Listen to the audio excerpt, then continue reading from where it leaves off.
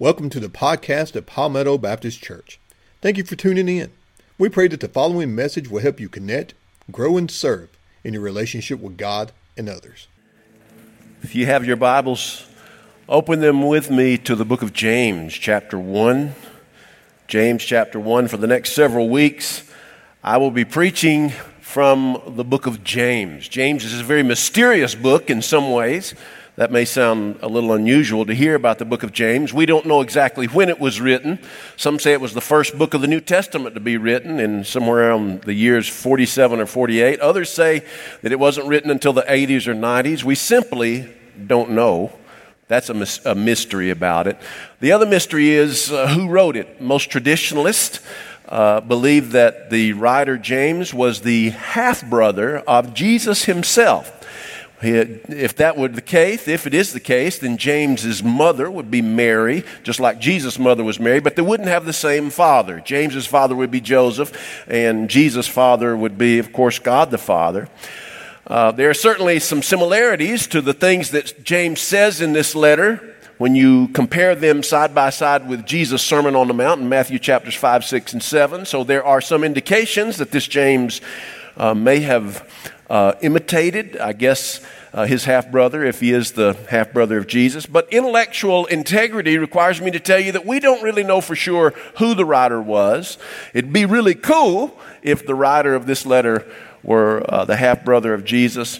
We don't know for sure. Really doesn't matter. The point is, this letter is part of the inspired Word of God, and it has something to say to us. So open your Bible to James chapter 1. We're going to read the first 12 verses of James chapter 1. James, a servant of God and of the Lord Jesus Christ, to the 12 tribes scattered among the nations. Greetings. Consider it pure joy, my brothers and sisters, whenever you face trials of many kinds, because you know that the testing of your faith produces patience. Very important word right there, patience. But let patience finish its work so that you may be mature and complete, not lacking anything. If any of you lacks wisdom, you should ask God, who gives generously to all without finding fault, and it will be given you. Blessed is the one who perseveres under trial, because having stood the test, that person will receive the crown of life that the Lord has promised to those who love Him. Let me ask you something. What are you waiting for? During the past several weeks and months in this really incredible year of 2020, what have you been waiting for? Because waiting requires something that most of us are not very good at. It requires something we call patience. Are you a patient person? I know some folks who are patient people. I don't happen to be one of them. I don't know that many patient people. I'm looking back here at our cameraman. That's Mr. James White. I love that guy. I find him to be a patient person. I wonder if Miss Charnel would say that he's a patient person. She probably would. I think she would. But not many people are patient people. What are you waiting for? For James, the writer of this letter, patience was incredibly important. Look again to verses 1 through 3. He says, James, a servant of God and the Lord Jesus Christ, to the 12 tribes scattered among the nations. That is a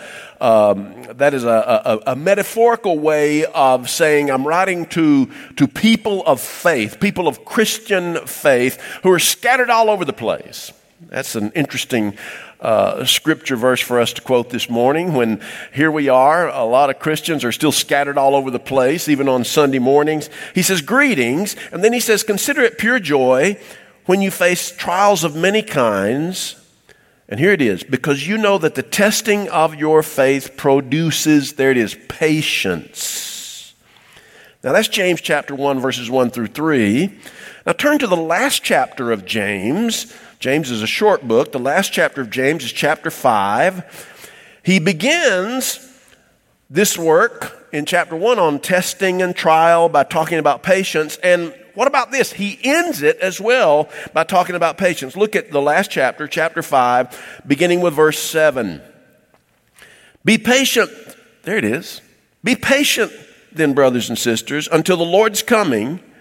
See how the farmer waits for the land to yield its valuable crop, patiently waiting for the autumn and spring rains. You too be patient and stand firm, because the Lord's coming is near. Verse 9, don't grumble against one another, brothers and sisters, or you will be judged. The judge is standing at the door. Verse 10, brothers and sisters, as an example of patience in the face of suffering, take the prophets who spoke in the name of the Lord. As you know, we count as blessed those who have persevered. You have heard of Job's perseverance, some translations say patience, and have seen what the Lord finally brought about, because the Lord is full of compassion and mercy. So James opens up with a word about patience. James closes his book with a word about patience. In between those two bookends, he gives us a lot of information to follow. But what is the importance of him bookending all of his information with this exhortation, this directive about patience? What I think he means to say to us is, look, everything that I'm going to tell you in my book is extremely important, but in order for you to even come close to adhering to what I'm saying in the middle of my book, you need to realize that I'm bookending all of that with patience. Without patience, nothing else is of much value. Have you ever thought about what we would accomplish if we did it without patience? I think of people who try to learn a certain, learn to do a certain thing. For instance, if you want to learn to play the piano, occasionally on my Facebook feed, there'll be an ad that pops up saying, you want to learn how to play the piano in a week? And I just kind of delete that ad. You know why? Because I've tried to learn to play the piano, and I want you to hear this. It's impossible to learn to play the piano in a week. Learning something like the piano, learning to play the guitar, it takes time. It takes being willing to wait, but not just wait and sit back. Nobody who waits and sits in a lazy boy recliner is going to learn to play the piano. You have to wait while you work. Waiting that is active. Waiting that is doing something while you're waiting.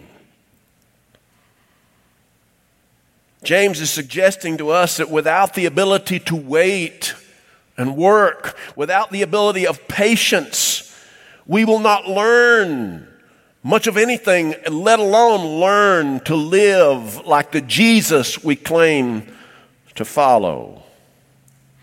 For the past year and a half, I've been trying to learn how to speak Spanish. Literally, for the past year and a half, little more than a year and a half. And so for the past 470 days in a row, I have been taking a 30-minute online class on Spanish. Now, I'm an old man. I'm about to turn 60 next month. Whenever I was in high school, I took 2 years of French, went on to college, took 2 years of French in college, and unfortunately, I was so immature back then that I just took the classes to get the grade, as opposed to taking the classes to learn the language. I wish I had been so much wiser back then, because young people can pick things up pretty quickly. I'd love to learn Spanish because we have a Hispanic ministry here. I'd love to be able to teach a lesson in Spanish or preach a sermon in Spanish. I'd love to be able to go into a Hispanic community and speak their language rather than requiring them all the time to speak my language. Learning takes patience. The Bible doesn't just suggest that we be patient. It lays down patience as a requirement. In the Bible, the word patient has several different meanings, but its root meaning is this: to be able to bear up under pressure. Literally, it means to endure, And so some translations of the Bible will take the word that I have rendered patience in my reading of the text, and they translate the word as either endurance or perseverance. Now, when you think about endurance and perseverance, those are great words, great translations of these Greek words, because they imply more than just sitting and waiting. And when I say to you that this is a sermon entitled Hurry Up and Wait, I'm not talking about hurry up and waiting by sitting down. I'm talking about waiting by doing something that helps you accomplish your goal. And one of the ways that God has designed this whole world, especially human life, the way that He's designed it is such a way that patience includes suffering. It includes trials. And so we find, for instance, in Romans chapter 5, verse 3, the Apostle Paul says, "But we glory in our sufferings." That is, we rejoice in our sufferings. What? Paul, have you lost your mind? We rejoice in our sufferings. Why? Because suffering produces patience. You see, patience is something that we need. Trials produce patience, and we need patience. What this means is that trials work for us, not against us. How can you say that, preachers? Because trials produce in us patience. And what's the importance of patience? Patience produces wisdom. Go back again to James chapter 1, verse 3. He says, "Knowing this, that the trying of your faith works," or that produces, patience. So trials work for us, not against us. He says, "Count it all joy when they come." Trials to the Christian are not obstacles, although we look at them as obstacles, but rather they are opportunities. They are there for our maturity. They are there for our completion. And then look at verse 4. "But let patience have her perfect." Perfect there means complete work, "that you may be perfect." Because you see, patience is required for us to grow spiritually. But in order for us to be patient, God has designed this world. And He didn't have to design it this way, but He did. I don't know why. There's no point in asking Him why. He's not going to tell us, I'm sure. But the fact is, He designed this world so that for us to be patient, there has to be a trial, a crisis. So God brings us to maturity. Go out in the woods. I love to go out in the woods during these days. And if I'm not looking for snakes, which I don't like snakes, but I love going out in the woods. I love smelling the woods. I love looking at oak trees. You know what an oak tree is?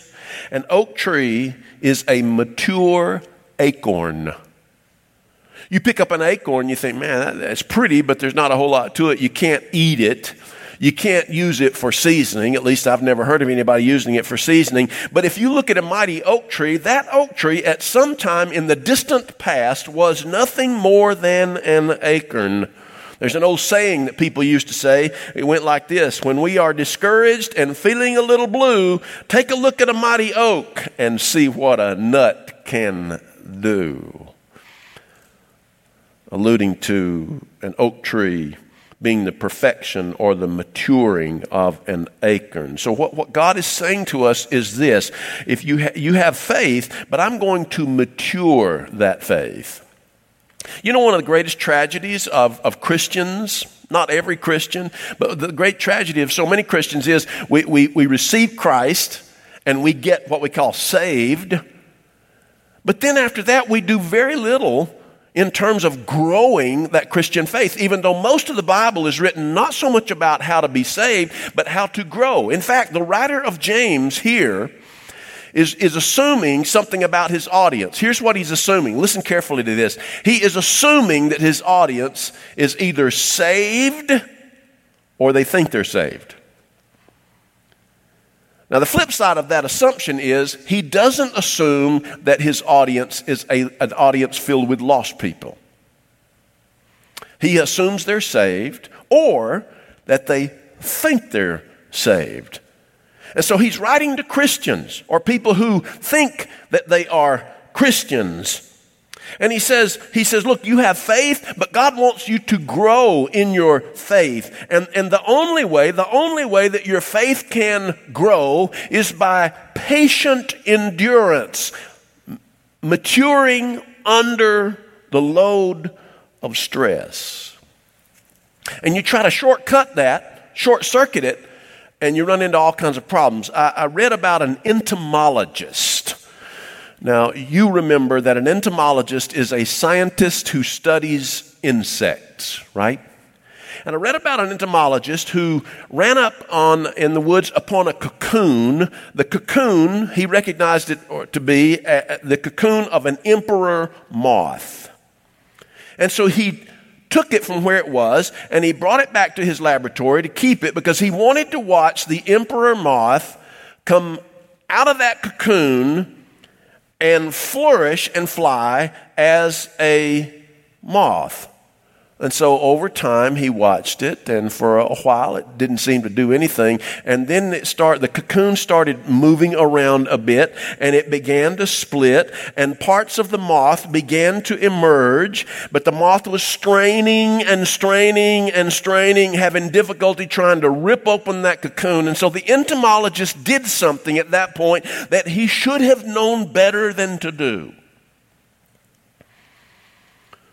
He took a sharp razor and he slit the side of the cocoon that was already partially being ripped open by the emperor moth. And sure enough, when he slit the side of that cocoon, the emperor moth emerged from that cocoon, and he looked so lively. He plopped out. He began to move around. He flapped his wings, but he flapped them feebly. And it was not very long until that emperor moth on the ground, unable to fly, died.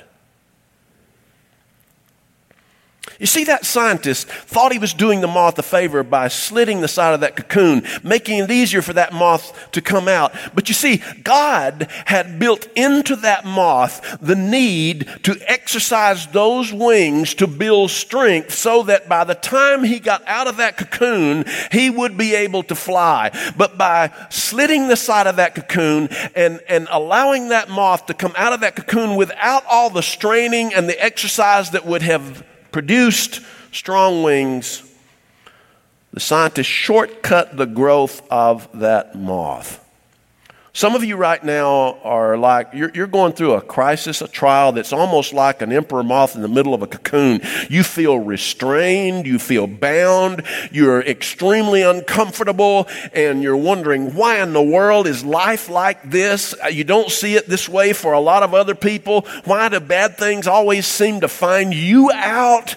How wonderful it would be if somebody would rip open the side of this cocoon so you could fly out. The problem is, if they were to rip open that cocoon, doing so would shortcut the stress that would be necessary for you to produce patience which is necessary for you to produce wisdom. And the same is true for us. You see, we don't do ourselves a favor when we, in the middle of a trial, we say to God, God, take away the trial. I mean, now most of us, when we have some sort of trial or crisis we go through, I mean, what do we do? What do we pray? Lord, take this away. Please take this away. But according to James, we ought to instead pray for wisdom. In fact, here's what James says in verses 4 and 5. Verse 4, let patience finish its work so that you may be mature and complete, not lacking anything. And if any of you lacks wisdom, you should ask God, who gives generously without finding fault, and it will be given to you. So what should we do when we find ourselves in the middle of a crisis like so many of us are in, probably a majority of us are in at this moment? What we should do is pray for God to give us wisdom. And he's going to give us wisdom. Part of that wisdom he'll give us through a divine revelation. He just gives it to us. either through His Spirit or through His Word. But part of that wisdom comes as a result of experiencing hard times. We've heard the phrase school of hard knocks. There's some truth behind that. There is wisdom that is available to us, but only if we're willing to patiently drudge through the school of hard knocks. You see, God gives us tests, and we can try to skip the test. And here's what's going to happen. If we skip a test, what's God going to do? He's going to give us the test again. And if we skip it again, He's going to keep giving that test again and again. You see, God doesn't stop giving tests. He just keeps on. Every time you and I fail, He gives us the test. So why don't we instead just study for the test? Why don't we just say, Lord, give me the wisdom that I need in order to pass this test? What is it that you're trying to build in me? What spiritual ability, what level of spiritual growth do you want to build in me? What is the purpose of patience? So what is patience? Patience, perfect work, it's maturity, it's growth, that you may be perfect, entire, lacking nothing. God, get this, God doesn't want you to be a spiritual cream puff. And let me tell you, there is a pandemic, not just of coronavirus and not just of racial inequality. There is a pandemic of spiritual cream puffness going on among Christians today. I read about 4 guys who went mountain climbing one weekend, and in the middle of the climb, one of the guys accidentally slipped over a cliff. He dropped about 60 feet, landed with a thud on the ledge below.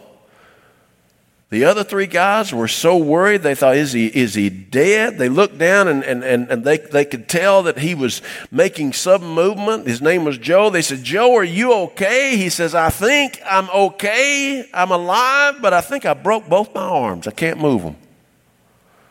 Well, we'll toss a rope down to you and pull you up. Just lie still right there. And Joe said, fine, I'll lie still. He didn't have a whole lot of choice. A few minutes later, they dropped the rope down to Joe, and somehow he got hold of that rope, and they began to pull him up, and they got him about 3/4 of the way up the side of the bluff when the 3 of them thought, wait a minute.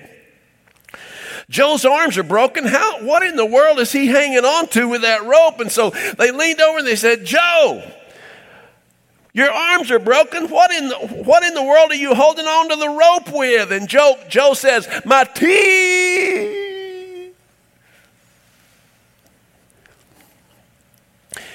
You ever feel like you're in a hard time and you're just hanging on by the skin of your teeth? You know what James is saying to us, what we need to do when we're in a hard time and we're hanging by the skin of our teeth? He's saying to us this. He's saying, hold on a little bit longer. Don't turn loose. Hold on. God is doing something. Hold on and trust in Him. You may not see what He's doing right now, but He is doing something behind the scenes. You remember, 20, 30 years ago, somebody came out with these framed 3D posters. I know you've seen them. And they just looked on the surface like a blob of colors. Do y'all remember those? They looked like a blob of colors, but they came with instructions. The instructions were, you sit in front of the blob poster and you look at it, you stare at it, and you keep staring at it. And what they told us was that if you continue to stare at it, at some point there will be an image which is behind the blob of colors that will start showing through, but you can't see it until you spend some time just fastening your eyes onto the poster. And you know, some folks never saw the image because they weren't patient enough to sit in front of that blob of colors, that poster full of color blob. But those who were willing to wait, those who were patient, would sit there And suddenly, I don't know how, but suddenly, as you were fastening your eyes on that blob of colors, there would be some picture, some identifiable picture that would start coming out, and you'd be able to see it. And once you saw it, you couldn't not see it. You couldn't unsee it. James says to us, look, your trials right now are like a blob. You feel like you're walking through a blob. But if you will just keep going through those trials, if you will trust God, if you will look at them through the lens of faith, don't do like some sugar-coated Christians do and say, well, there's no trial. There's no trial. God's got this. There's no trial. It's true that God has got this, but don't deny the trial. That makes us look stupid. Look, there's a trial there, but if we focus through the lens of faith on this trial and what God's doing, we're going to start seeing the image of God working and working for us on our behalf, start coming through those trials. Again, James says the testing of our faith results in patience, verse 3. But we must allow for time, that's verse 4, because time is a vital tool in God's healing process. Let me tell you something. I don't like waiting. I don't like waiting in line. I don't like waiting for our church to open. I don't like waiting for somebody to return my call. I don't like when I'm calling somebody for customer service, they put me on hold and I have to wait for 30 minutes. I don't like to wait. You like to wait? And yet when it comes to growing our faith, just like a farmer growing something in his garden, we have to wait for the things to happen that we have no control over. Because we need to realize this, many trials, if we wait long enough, if we persevere long enough, many trials turn into blessings.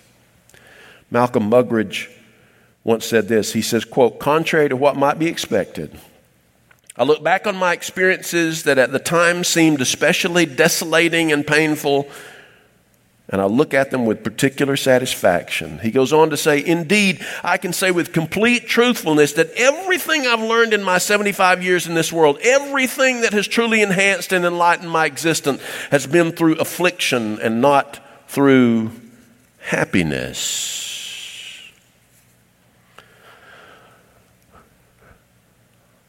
I was eating Jell-O the other day. I'm not really big on Jell-O, but it's better than chicken livers. Jell-O, did you know that Jell-O is about 123 years old, Jell-O? Jell-O was invented by a man, get this, his name was Pearl, P-E-A-R-L-E, Waite, W-A-I-T. And Pearl Waite lived in 1897. He was a construction worker. He dabbled in patent medicines, and he went door to door selling homemade remedies in addition to being in construction. And one day, while he was tinkering with some stuff, he came upon, quite accidentally, a mixed fruit flavoring with granulated gelatin, and he put it together, and his wife came up and saw it, and she's the one who called it Jell-O. And Pearl Waite thought that it was just another product to peddle. And so he'd go door to door. He didn't find a whole lot of interest in it. Sales didn't go as fast as he thought it would. And so there was a fella who came up to him and saw this thing and saw the potential in Jell-O, and he offered Pearl Waite $450 for the patent for Jell-O. Now, $450 around the turn of the century, around 1900, was a lot of money. That was equal to 2 years' salary for a lot of people. So $450 was a lot. It may be hard to turn down. So to his credit, Pearl Waite sold Jell-O, the patent to Jell-O, for $450. Now, the man to whom he sold it, the man's last name was Woodward. He had a funny first name, Orator Woodward. Pearl Waite sold the patent for Jell-O to Orator Woodward for $450, and in 8 years, Woodward turned Jell-O, turned that $450 investment into a $1 million business. And do you know that as of today, June the 7th, 2020, not a single descendant of Pearl Waite, who invented Jell-O, receives 1 penny from the 1.1 million boxes of Jell-O that are sold every single DAY day. 1.1 million boxes of Jell-O are sold every day, and there are descendants of Mr. Pearl Waite, who invented Jell-O. They received not 1 penny of the proceeds of the stock. You know why? Because Mr. Waite could not wait. He didn't have patience. You see, Isaiah was right in chapter 40, verse 31, when he said this. He says, "They that wait upon the Lord will renew their strength. They will mount up with wings like eagles. They will run and not be weary. They will walk and not faint." One of my favorite artists, musical artists, is John Mayer. Back in 2006, he recorded and released a song called "Waiting on the World to Change." You and I have been waiting on the world to change. We've seen over the past 10 days how long African American citizens, African American brothers and sisters have been waiting on the world to change. We white folks may try to ridicule some of our black friends about their protest and whatever have you, but let me just remind you, in 1963, Dr. Martin Luther King gave his "I Have a Dream" speech on the steps of the Lincoln Memorial in the Washington Mall. It was 5 years later that he was assassinated, still looking for that dream. He was still waiting for that dream, and here we are, almost 45 years later, and some of these folks are still waiting for that dream to occur. What dream? The dream of equality. The dream of being able to walk down the street, take a jog down the street, just be down the street and not be looked at as, oh gosh, is that person going to mug me? John Mayer said, "Me and all my friends were all misunderstood. They say we stand for nothing, and there's no way we ever could stand for nothing. Now we see everything that's going wrong with the world and those who lead it," he said. "We just feel like we don't have the means to rise up and beat it. And so we keep waiting on the world to change." He said, "Now if we had the power to bring our neighbors home from war, they would never have missed a Christmas, no more ribbons on their door. And when you trust your television, what you get is what you got, because when they own the information, they can bend it all they want. That's why we're waiting on the world to change. One day our generation," he says, "is going to rule the population, but until then, we keep on waiting for the world to change." Waiting.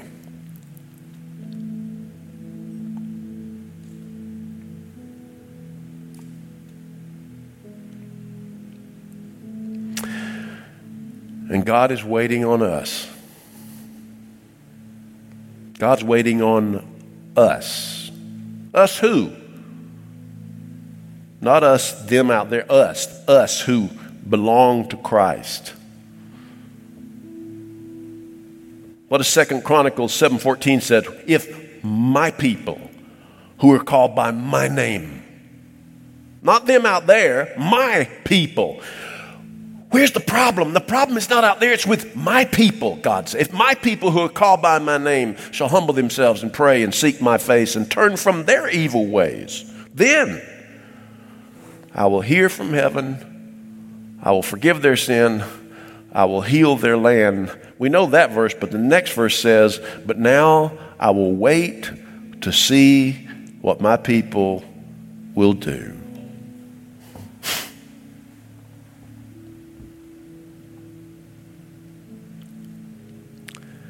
O Lord, as we wait for you, I want personally to apologize to you for the infinite amount of time that you've had to wait for me. I'm told, Lord, that the average person waits somewhere around an hour a day waiting on something. That probably doesn't count waiting through a commercial to see a program we want to see, or waiting for dinner to be done, or waiting for the grass to get cut. But it's nothing compared to how much you have to wait for us. You're waiting for us to change. You're waiting for us to reflect the life of Jesus. You're waiting for us to be the difference that you've called us to be. And that message is for your people. James's message here was not to lost people. He wasn't telling them how to be saved. He was talking to saved people about how their lives ought to be now that they are saved. You're waiting on us. God help us to have the patience to become like Jesus. In Christ's name, amen.